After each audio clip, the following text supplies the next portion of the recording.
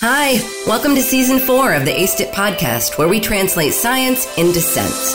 So you can learn about research in the justice and health fields without having to access or read a lengthy journal article or report.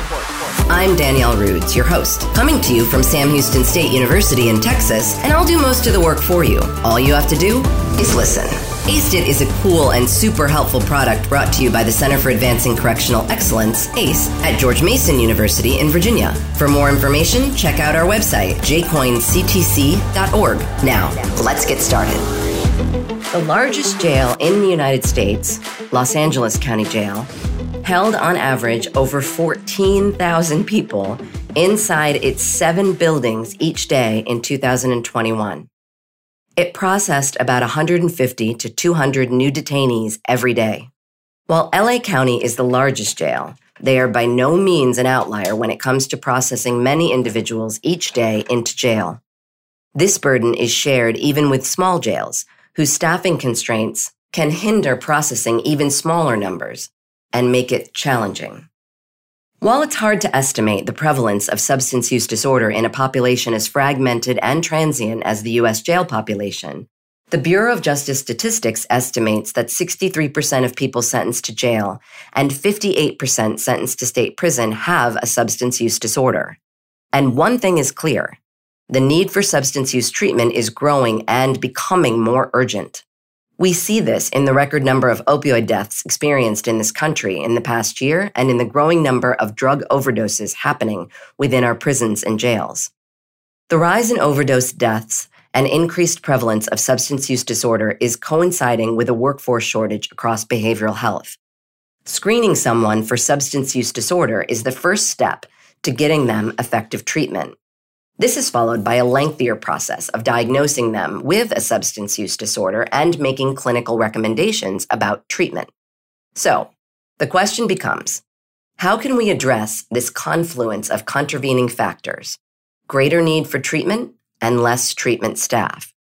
We make the screening and assessment process as quick and efficient as possible. In 2020, Dr. Robert Gibbons and a team of colleagues set out to develop an instrument that could replace a traditional structured clinical interview without losing any quality in the diagnosis. They did this by relying on a revolutionary new way to think about measurement in mental health called multidimensional item response theory. Using this theory, they developed a computerized adaptive substance use disorder scale for screening and assessment. They sought to create an instrument that could maintain precision of diagnoses, minimize patient burden, and eliminate clinical burden. Treating a substance use disorder is not as easy as identifying whether or not a person has a disorder. There are many dynamic issues that impact the severity of a disorder as well as treatment recommendations. And treatment providers need to be able to measure changes in risk and severity over time. Typically, the way the severity of a substance use disorder is measured is that the assessor has a list of symptoms from the DSM, and they count the number of symptoms a person presents with. This number of symptoms determines the severity of a person's disorder. In this approach, all symptoms or behaviors are treated equally severe. For example, the symptom of wanting to cut back and not doing so is treated as equally severe as experiencing withdrawal symptoms. Dr. Gibbons and team developed their instrument using an alternative philosophy. They arrange symptoms and behaviors on a continuum with certain fixed points of increasing severity. They used a statistical model to understand how well each symptom discriminated between low and high levels of the underlying substance use disorder and how severely impaired the person must be to endorse the symptom item. The computerized adaptive testing assessment basically pulls from a large bank of questions, but the computer determines which questions a person gets based on their answer to the previous question. This large bank of questions, 252 items to be exact, were related to substance abuse, depression, anxiety, PTSD, severe mental illness, risky sexual behaviors and HIV, functional impairment, and social support. All domains that are related to substance use disorder assessment and treatment planning.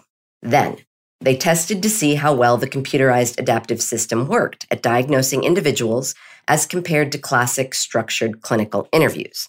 They validated the assessment on 297 individuals who took both the computerized assessment and participated in a structured clinical interview. And the computerized system worked really well. People got on average 11 questions, and it took about 2 minutes to complete. And the results closely matched those from a traditional structured clinical interview, which took 1 hour to complete. And the system could diagnose a substance use disorder without the person having to disclose that they currently use any substances, a big hurdle for many correctional institutions where individuals may be even less likely to disclose use. A research team led by Dr. Leslie Holvershorn sought to improve upon this computerized adaptive substance use disorder scale by adding substance-specific diagnosis.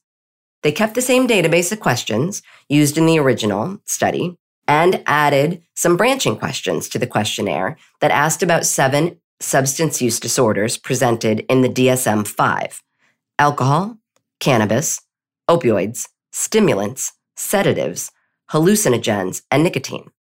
Participants were asked if they had ever used any of the following during the past 30 days, and they were asked separately about lifetime use. Each time they said yes, they were asked a series of 5 yes or no questions. These 5 yes or no questions are a subset of the DSM-5 symptoms picked based on their saliency in both epidemiological studies and in the author's clinical experience. Saying yes to 2 or more of these symptoms was enough to classify a person as having that type of substance use disorder.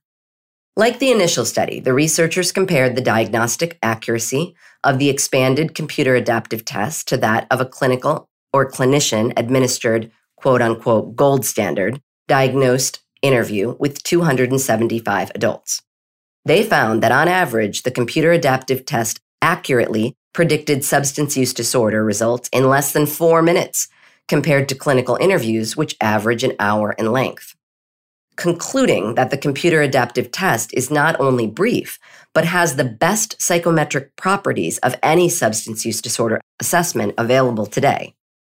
While the state of substance use treatment can at times seem dire, and it's easy to be overcome by a seemingly never-ending barrage of bad news, the work done by Dr. Gibbons, Holvershorn, and their research teams is a reminder that despite all the challenges, there are people out there doing great work.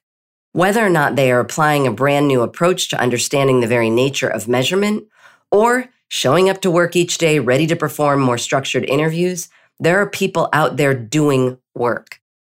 And that, at least, gives me, and I hope you, hope. That wraps another episode of the Aced It podcast.